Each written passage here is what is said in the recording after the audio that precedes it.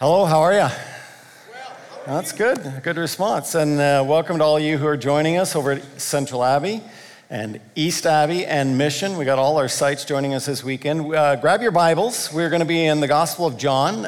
If you've missed a few weeks, just catch you up. We are starting a new study. We're actually week 5, but if you haven't been around, we're in John chapter 2. It's going to take us 2 years to finish this. We'll break it up with a lot of other mini-series. But 20 weeks this year and 20 weeks next year, and that'll get us through the Gospel of John. So we're in John chapter 2, and you will need to have your Bibles with you. So I want to ask you a question. I'm going to jump to the end and tell you where we're going.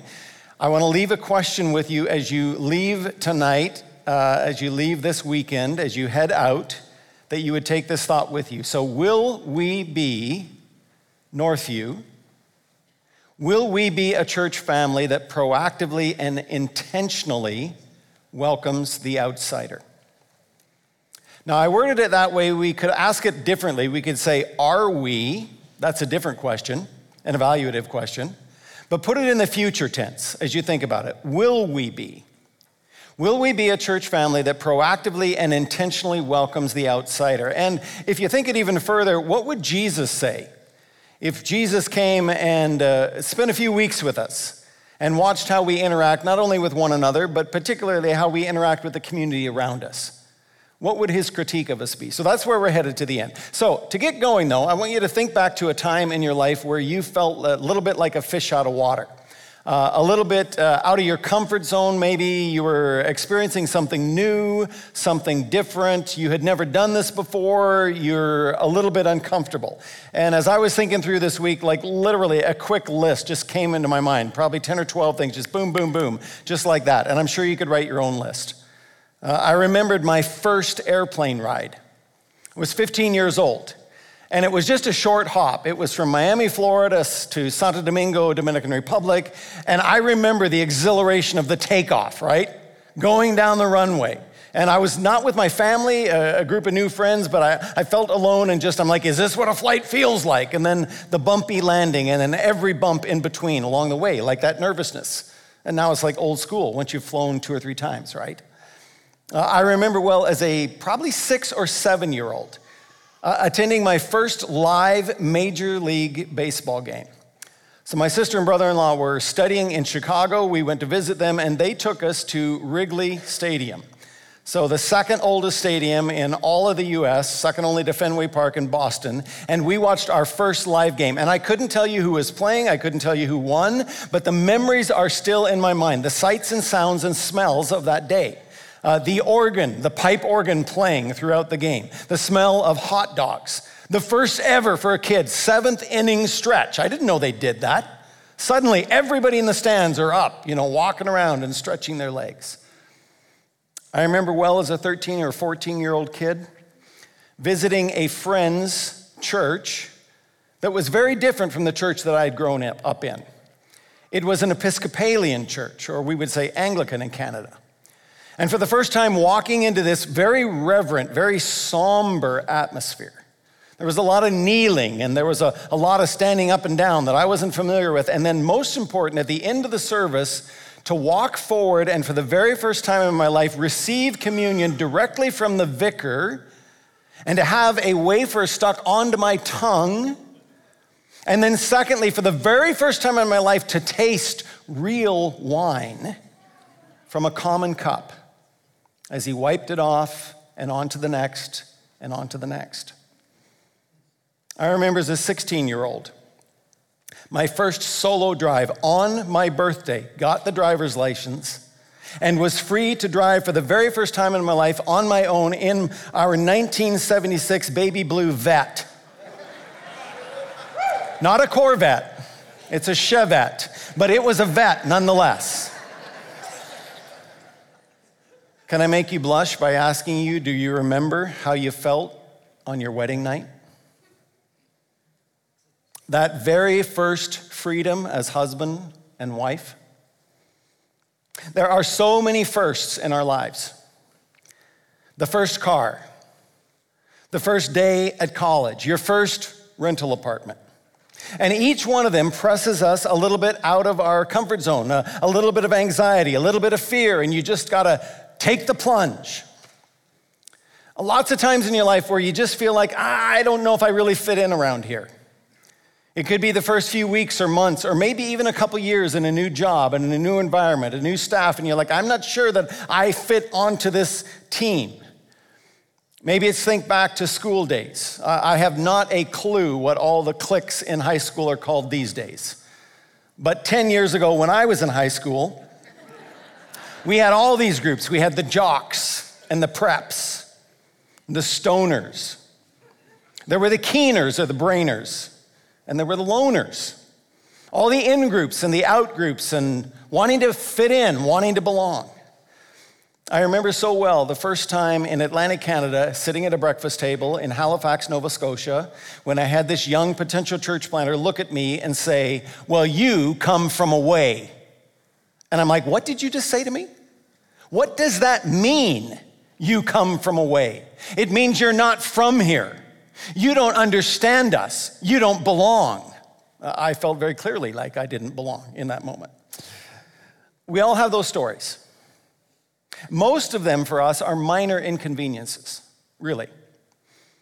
Most of us can't relate to the true desperation of people who are entirely out of control. And we see glimpses of it. We get little pictures of it. This last year, 100,000 refugees from Ukraine, and about 30,000 from Afghanistan that have landed here in Canada, fleeing their homeland entirely out of control, having no power over their life anymore, having to leave behind everything they've known, not because they want to leave their homeland, but because they are forced to leave their homeland.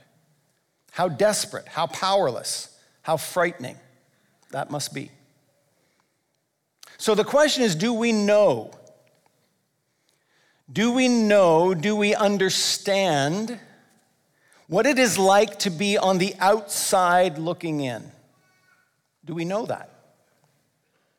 So we're turning a corner in John's storyline, John chapter 2, and Jesus' public ministry begins in earnest, and in the next chunk, we are going to read 5 stories in a row where Jesus interacts with people who might be considered outsiders. And in the first story, today's story, it's Jesus' cleansing of the temple or clearing out the temple courts. And we're going to see Jesus in 4 attitudes. We're going to see Jesus angry. That's where we're going to spend the majority of our time. We're going to see Jesus elusive. We're going to see Jesus unimpressed. And then at the end, we're going to talk a little bit about Jesus' zeal or his passion. So if you got your Bibles open, we're going to read about 15, 20 verses here together. Verse 12. After this, he went down to Capernaum with his mother and his brothers. So after this is after the wedding at Cana, last weekend's message. He goes home to Capernaum with his mother and his brothers and his disciples, and they stayed there for a few days. The Passover of the Jews was at hand, and Jesus went up to Jerusalem. In the temple, he found those who were selling oxen and sheep and pigeons, and the money changers sitting there. And making a whip of cords, he drove them out of the temple. With the sheep and the oxen, he poured out the coins on the money changers and overturned their tables. He told those who sold the pigeons, "Take these things away. Do not make my Father's house a house of trade." His disciples remembered that it was written, "Zeal for your house will consume me." So the Jews said to him, "What sign do you show us for doing these things?" And Jesus answered them, "Destroy this temple, and in 3 days I'll raise it up." The Jews then said, "It has taken 46 years to build this temple, and you will raise it up in 3 days?" But he was speaking about the temple of his body. When therefore he was raised from the dead, his disciples remembered that he had said this, and they believed the scripture and the word that Jesus had spoken. Now, when he was in Jerusalem at the Passover feast, many believed in his name when they saw the signs that he was doing. But Jesus, on his part, did not entrust himself to them because he knew all people and needed no one to bear witness about man, for he himself knew what was in man. So 3 short paragraphs, and we're going to spend most of our time, verses 13 to 17. We're going to do a deep dive into that first paragraph and then just a comment or 2 on the rest. So chapter 2, verse 12, just one comment. He went home to Capernaum. And it's important to make that comment because that fulfills an Old Testament prophecy. And that's just about all I'm going to say about it. But if you read the Gospels, you will find that Jesus was born at Bethlehem. He was raised in Nazareth. And as an adult, he moved to Capernaum. 3 cities that are named, and each one of them. So if we're doing a topical study on prophecies fulfilled in the life of Jesus, this would be very, very important because it is one of several hundred distinct prophecies fulfilled in the life of Jesus. Okay, that's enough on verse 12. Our main focus starts in verse 13. The Passover was at hand. The Passover was at hand. So it's tempting to just run ahead, to run through verse 13 and 14 and get to the good stuff, verse 15, when Jesus starts weaving together a whip. When he gathers some cords and whatever he does, ties them together to make his whip. But we dare not pass over the Passover.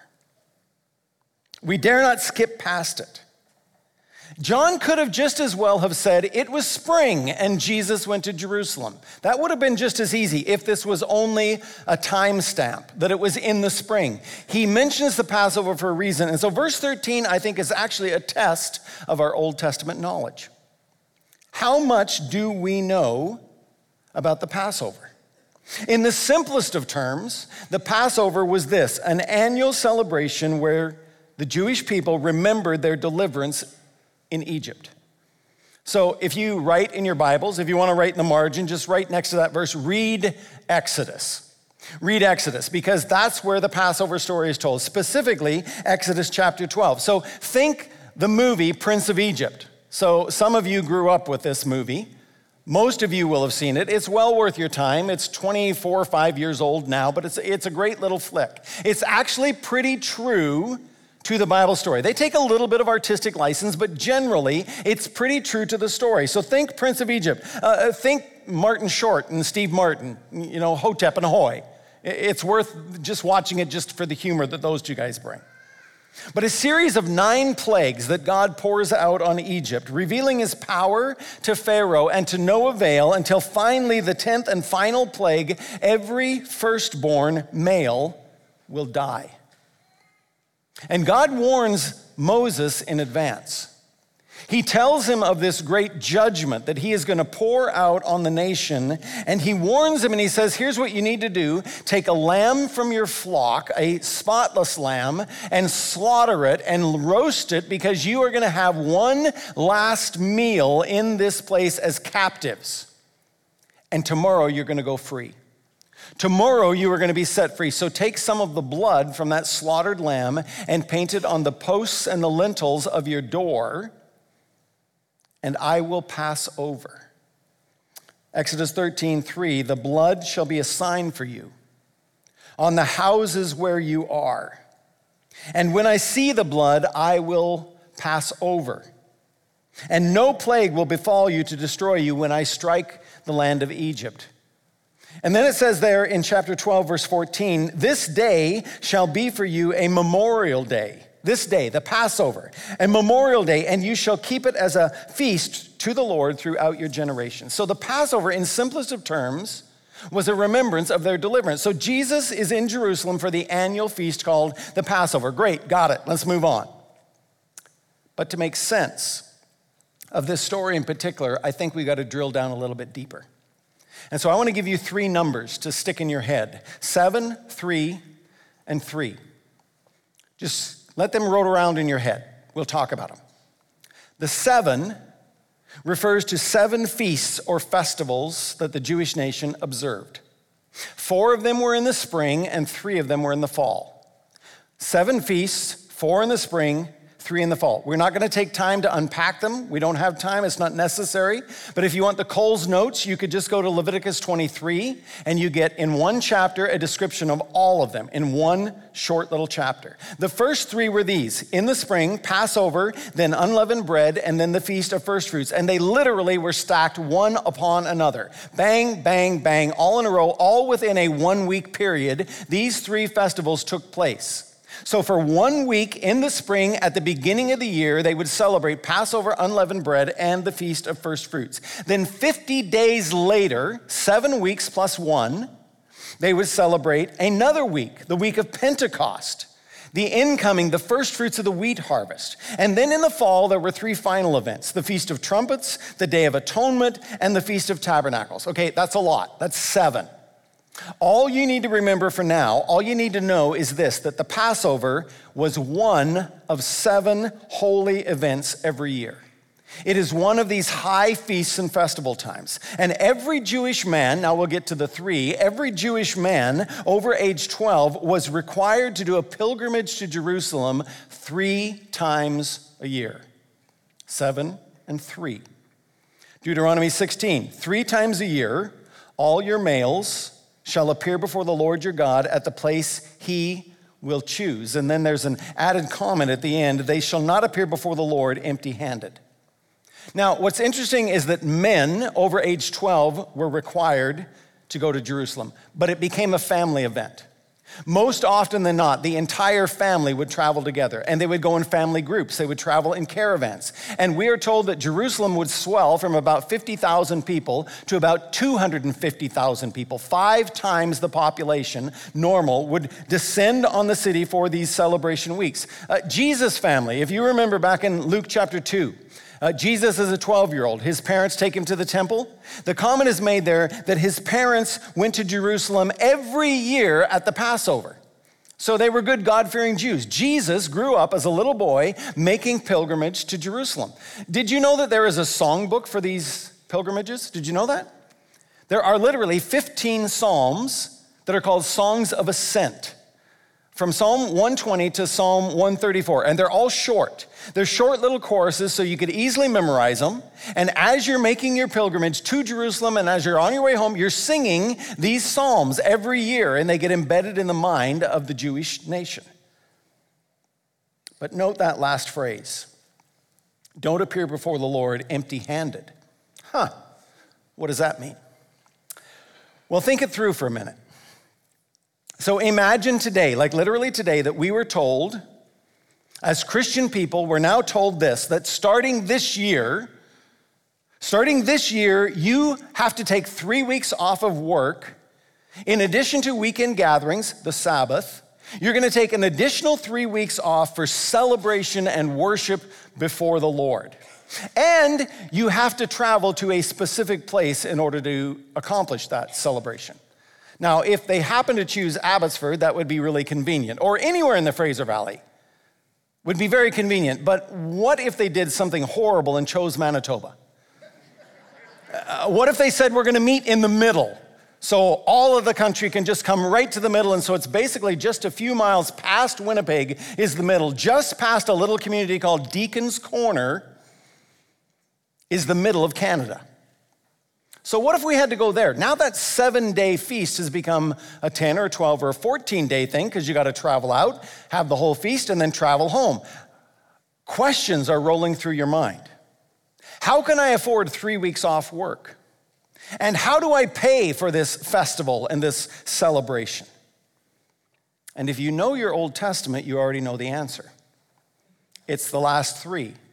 7, 3, and 3. There were 7 festivals. There were 3 pilgrimages, and there was a 3-part giving and savings plan in the Old Testament that was called the tithe. Now, let's dig in.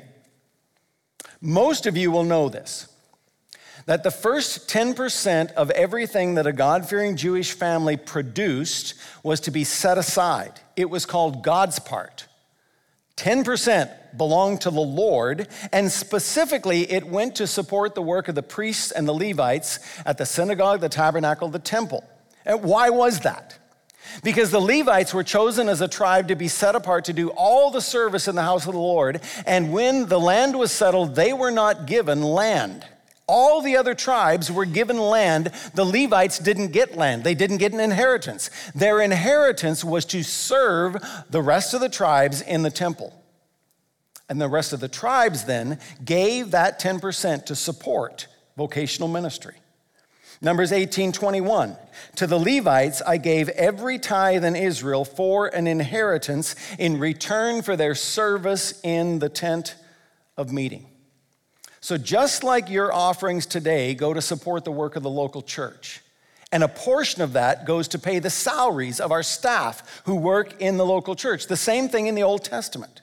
Now, what most New Testament folks miss in reading the Old Testament law is that there were 2 additional tithes. Did you know that?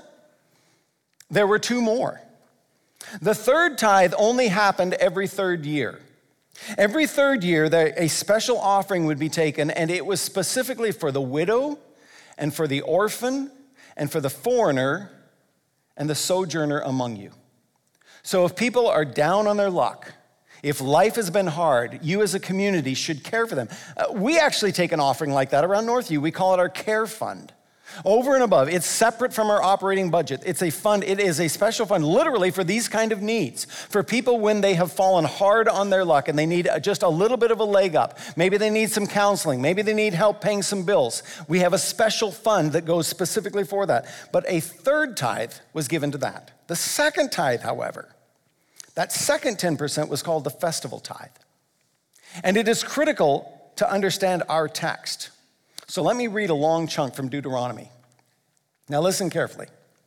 You shall tithe, and every time you hear the word tithe, just think 10%. You shall tithe all the yield of your seed that comes from your field year by year. And before the Lord your God, in the place he will choose to make his name dwell, you shall eat the tithe. Wait a minute. It's God's tithe, and I'm going to eat it? You're right. You shall eat the tithe of your grain, your wine, and your oil, and the firstborn of your herd and flock. The 2nd tithe was set apart, as one author said, so that we can party before the Lord. That's literally what it was for. And it goes on, and if the way is too long for you, so that you're not able to carry the tithe when the Lord your God blesses you, then you shall turn it into money and bind up the money in your hand and go to the place that the Lord your God chooses and spend the money for whatever you desire. Oxen or sheep or wine or strong drink, whatever your appetite craves. And you shall eat there before the Lord your God and rejoice, you and your household. Does that not sound like a good time? That you will set aside 10% of your income and go to the place where the Lord sets aside and you will buy everything. What's amazing is this. If God has blessed you so much that you can't carry your tithe, in other words, the abundance of the harvest this year is so great that you can't possibly carry even 10% of it because Jerusalem is a long ways off, then turn it into cash. And when you get to Jerusalem, you can buy what you need, buy whatever you want so that you can worship and celebrate before the Lord. Woo! That's a good thing. Now, why have I put you through this? That's a good question. I'm sure you're asking it. Why this deep dive into the Old Testament? And it is simply this, that when Jesus walked into the temple and he got ticked off, somebody could have said to him, "What's wrong with you, Jesus? We are just doing exactly what the Old Testament law has told us to do." All of these travelers from all around, not only Israel, but from all over the Roman Empire perhaps, have made the long trip, and they were told when they got here they could buy whatever they needed, and that's all we're doing is we are selling what they needed. Jesus, what is your problem? Do you see it? It's Old Testament law.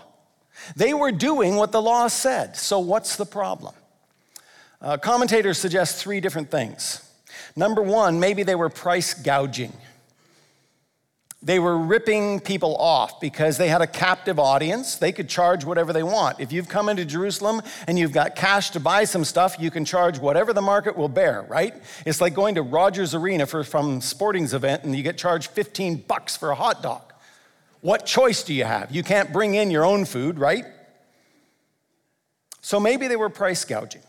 Matthew and Luke, when they record this story, they include this phrase, "My house should be called a house of prayer, but you have made it a den of robbers." So that might refer to that idea that they were ripping one another off. And so maybe Jesus was ticked off because Jewish people were ripping off other Jewish people. Maybe that's what he's upset about. Secondly, maybe he's simply just upset about the noise and the ruckus. Like all these sheep, all these oxen, all these goats, these pigeons. My house is supposed to be a house of prayer. This is a place for joyful thanksgiving and for solemn reflection, but I can't even think with all this noise. Get out! Maybe that was it. But there is a deeper layer yet. Because what we see under the layer is that they were actually excluding the outsider. They were excluding the outsider.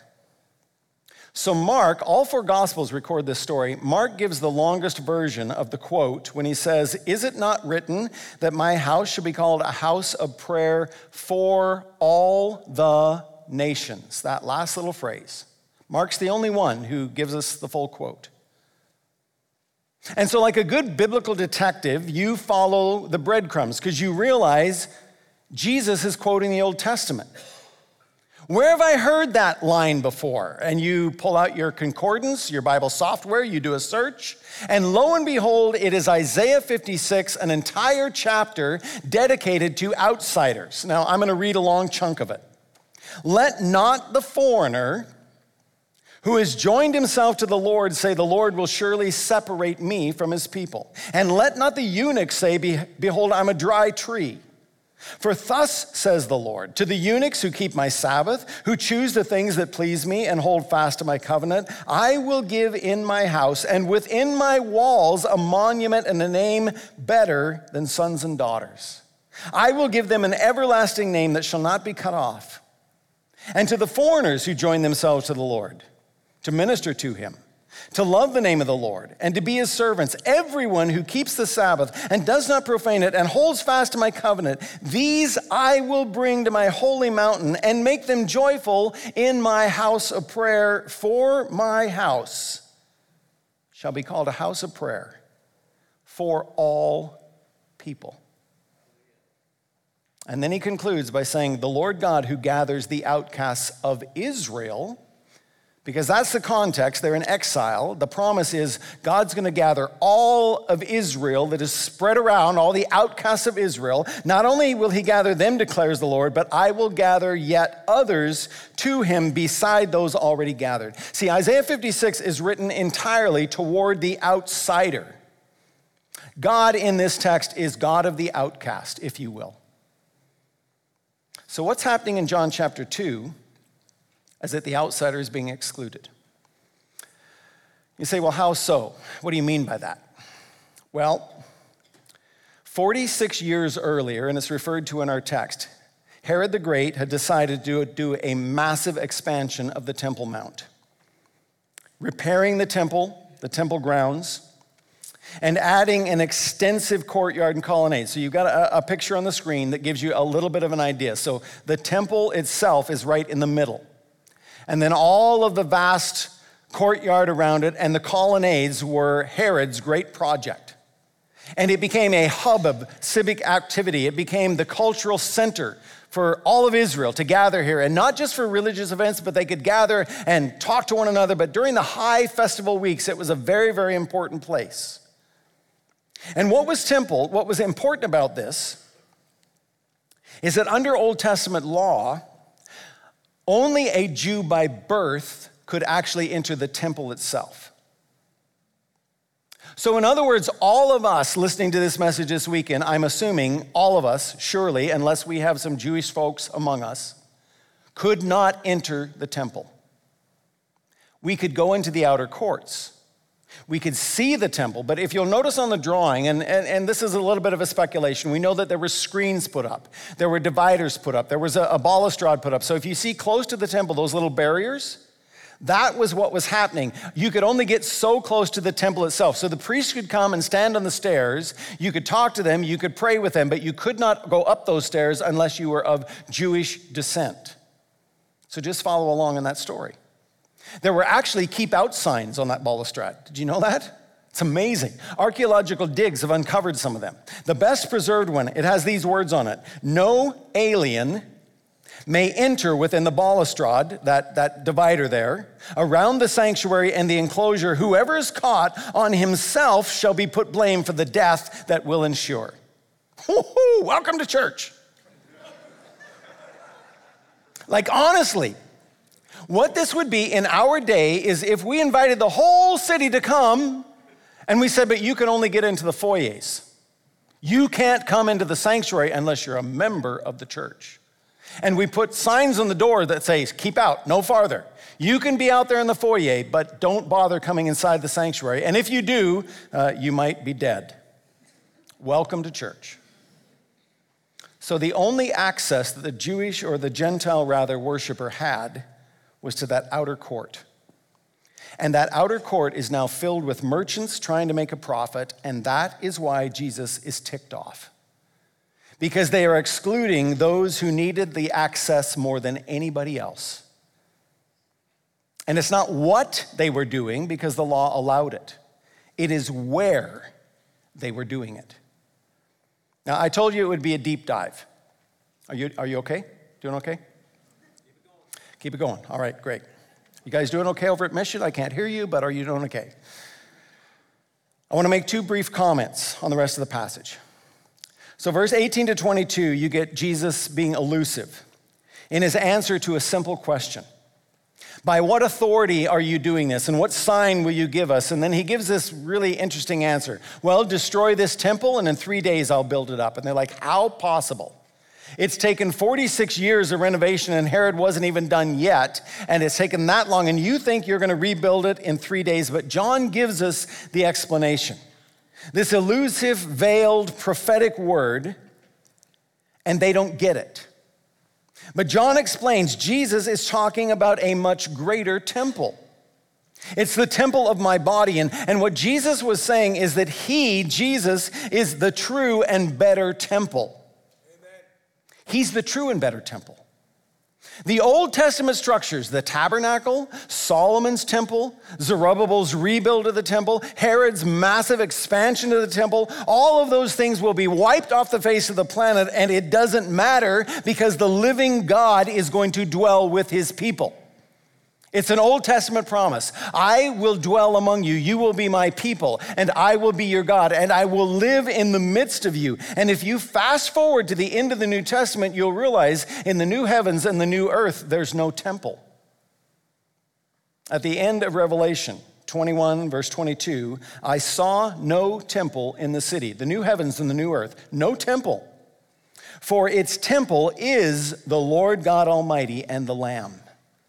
God himself will dwell with his people. And in the in-between, John 1:14, the word became flesh and made his dwelling among us. Jesus is saying, now God, your temple is standing right in front of you.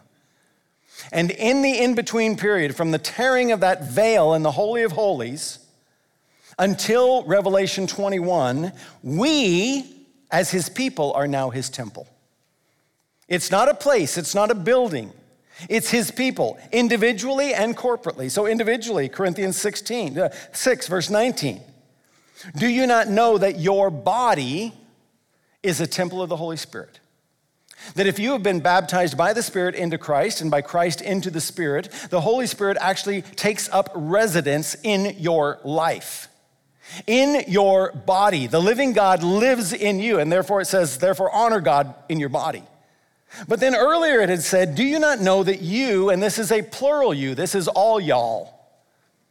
Do you not know that you, all of you, plural, are God's temple?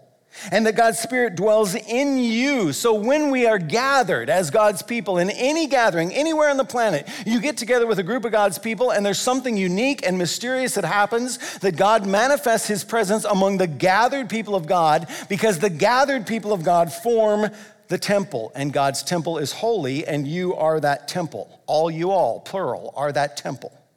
Are you not glad that we do not have to make a pilgrimage to meet with God?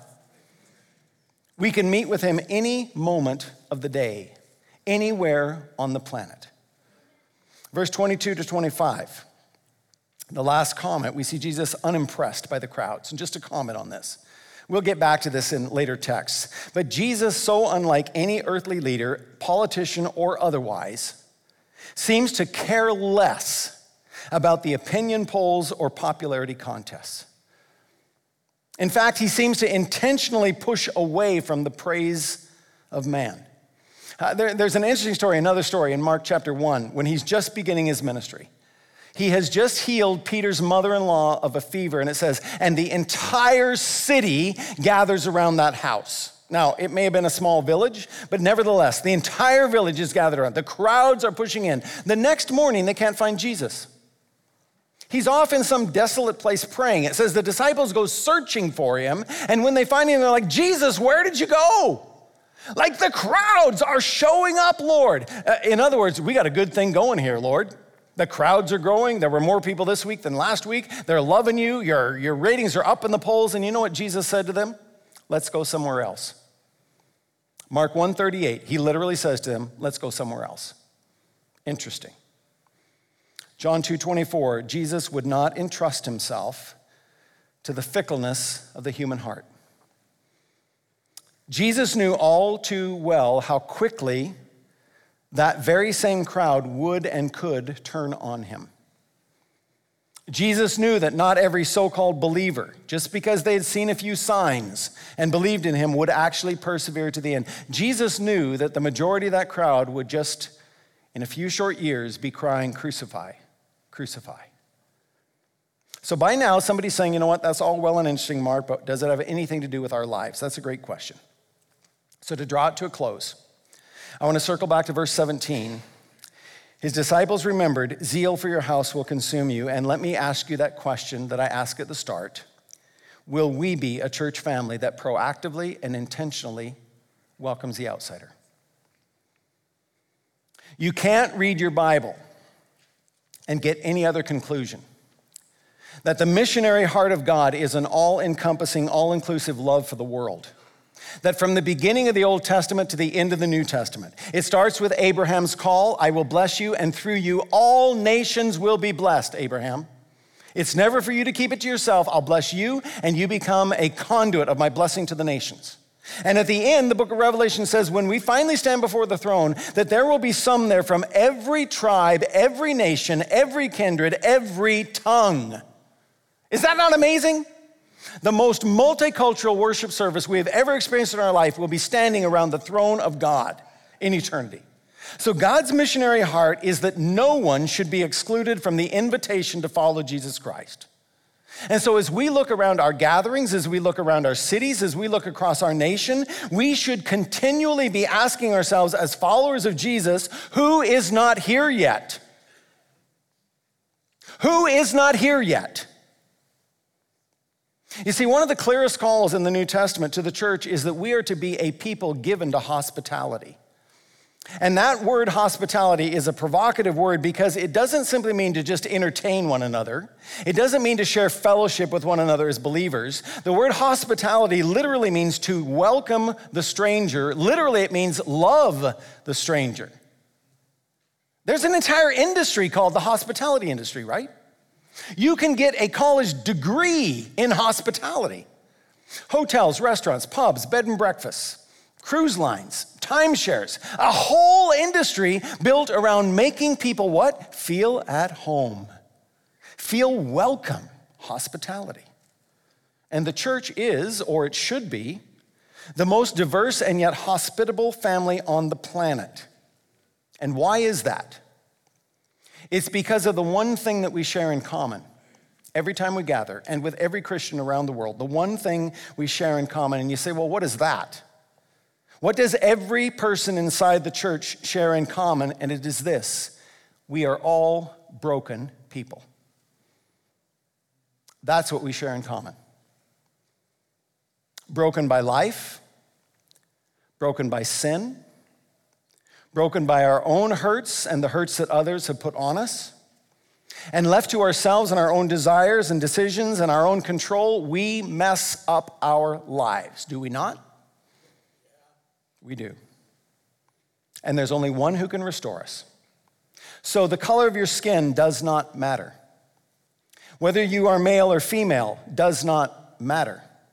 Rich or poor, educated or high school dropout does not matter. Whether you vote conservative, liberal, NDP, or green does not matter. Whether you are 8 years old, 28, 48, or 98 does not matter. There's no other place on earth that brings together such a diverse group of people and then says, now, love one another, serve one another, and care for one another. Worship and fellowship and pray together, and then head out those doors as a unified force for good in your communities. And that is either a recipe for disaster or it is the most beautiful thing on the planet. I got to ask you, do you love the church? Not the institution, not the building. Do you love the church? It's people. Look around you. Look around you. Do you love the church? Mission Campus, look around you. Literally, look around you. Central Abbey, look around you in that room. East Abbey, in that room, look around you at the people. Do you love the church? So let me ask you one more time. Will we be a church family that proactively and intentionally welcomes the outsider?